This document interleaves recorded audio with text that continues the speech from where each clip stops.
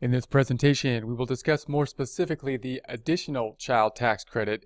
Most people, when thinking about the child tax credit, probably think and combine together the rules for the additional child tax credit and the child tax credit, but we think of them distinctly when we look at the way the IRS has put together the forms and put together the wording of the laws and regulations for child tax credit, and now we'll be taking a look at the specifics of the additional child tax credit. This information can be found on publication 972, which will be in your materials. We'll start here, back to the text. This credit is for certain individuals who get less than the full amount of the CTC or the child tax credit. The ACTC or the additional child tax credit may give you a refund even if you do not owe any tax. That's going to be the major difference. So that's what the ACTC is, the additional child tax credit, as opposed to the child tax credit. So the code says, or the way the law is written, it says that, hey, the child tax credit can only take you to zero in terms of tax liability. And that would be typically the case, because if they give you money back beyond going to zero, then you didn't pay tax. We got something other than taxes. We got some kind of benefit, some kind of program from the government that gave us money, instead of it being a refund. So that's in essence what the ACTC is. The additional child tax credit isn't really a credit. It's giving us money over and beyond the amount that we owe. So we don't owe taxes, we're getting money back. So that's why they had to make the distinction. That's why it's basically in two separate line items. But when we're considering it, we probably think of it as the same thing, meaning, you know, what's the child tax credit? We have a lower kind of limit, a limitation, and that is basically based on the liability for the credit that we're going to get. And when we go past that limitation, we switch from it being called a child tax credit to the additional child tax credit, and we got to make sure that we qualify for any kind of qualifications if our tax liability then goes below zero, in essence.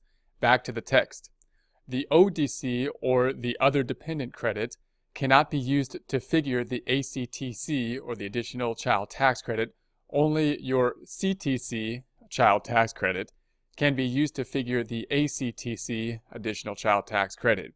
If you are claiming the ODC, additional other dependent credit, but not the CTC, child tax credit, you cannot claim the ACTC, additional child tax credit. So what does that mean? They're saying, look, if you have the if you're talking about someone that has the ODC, what the general rule goes like this. We're trying, if you have a dependent, first question, can I get a child tax credit, which is up to $2,000?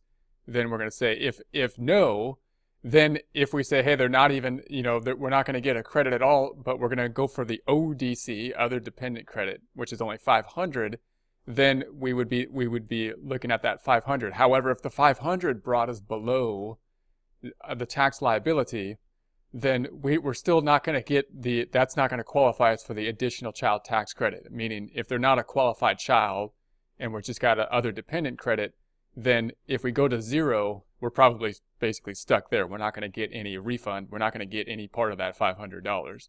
But if we're saying it's a child tax credit and it went to zero, so therefore we don't get the child tax credit, then we may qualify still for what they call the additional child tax credit, which means we might get some beyond that. So in other words, the additional child tax credit doesn't qualify for something that's just a dependent and not a child tax credit, which would kind of make sense, you would think.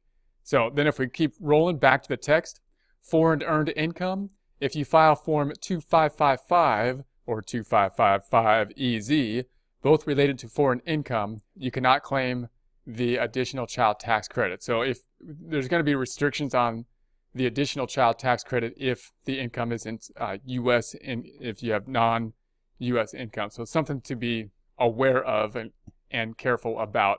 So if that's an issue, if you're not getting the child tax credit, look into that foreign income as possible reason why that might be, what's going on there, and look into that further if it's applicable. Next item, back to the text.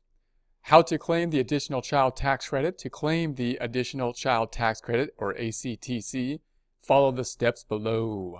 Number 1, be sure you figure the amount, if any, of your CTC, child tax credit, and ODC, other dependent credit, using the appropriate child tax credit and other dependents worksheet. In other words, how are we going to get to the additional child tax credit?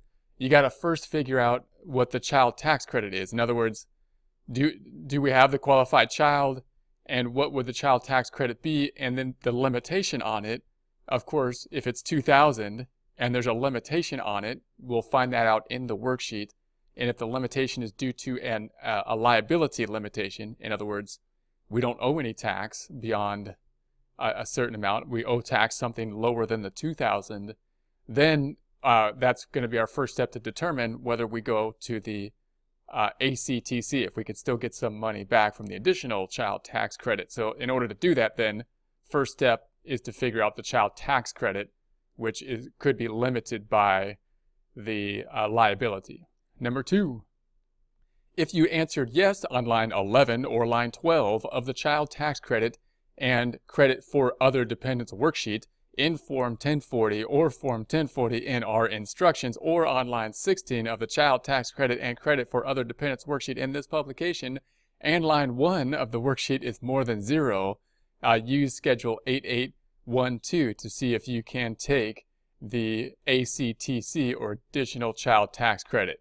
So what does all that mean? So basically it's saying that the worksheet will help you, and of course tax software is useful to help you to get these worksheets to filled out and help you to fill them out, but they're going to say the tax sheet's going to help you to determine whether or not you need to file Form 8812, and the determination will typically be that you would qualify for the child tax credit, but you're limited by the amount of liability, and that would help you to determine that you need this other schedule, which hopefully, again, tax software would be very useful to help with this, which would be the Schedule 8812 to see if you have, and that's the schedule related to the additional child tax credit. Number 3, back to the text.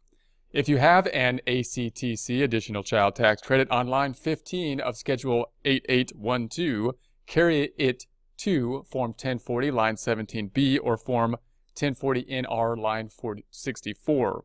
So that basically means that we're going to fill out the additional child tax credit form, which is Schedule 8812, and then we're going to take the bottom, whatever that comes to, and bring it to the Form 1040. It's on a different line as the CTC, child tax credit, as we'll see when we go to our example tax return, but it's going to be on the 1040 because that's where we need it to be to get to the baseline calculation of the tax that will be owed and or refunded, probably refunded in this case, or amount that we're going to get in any case.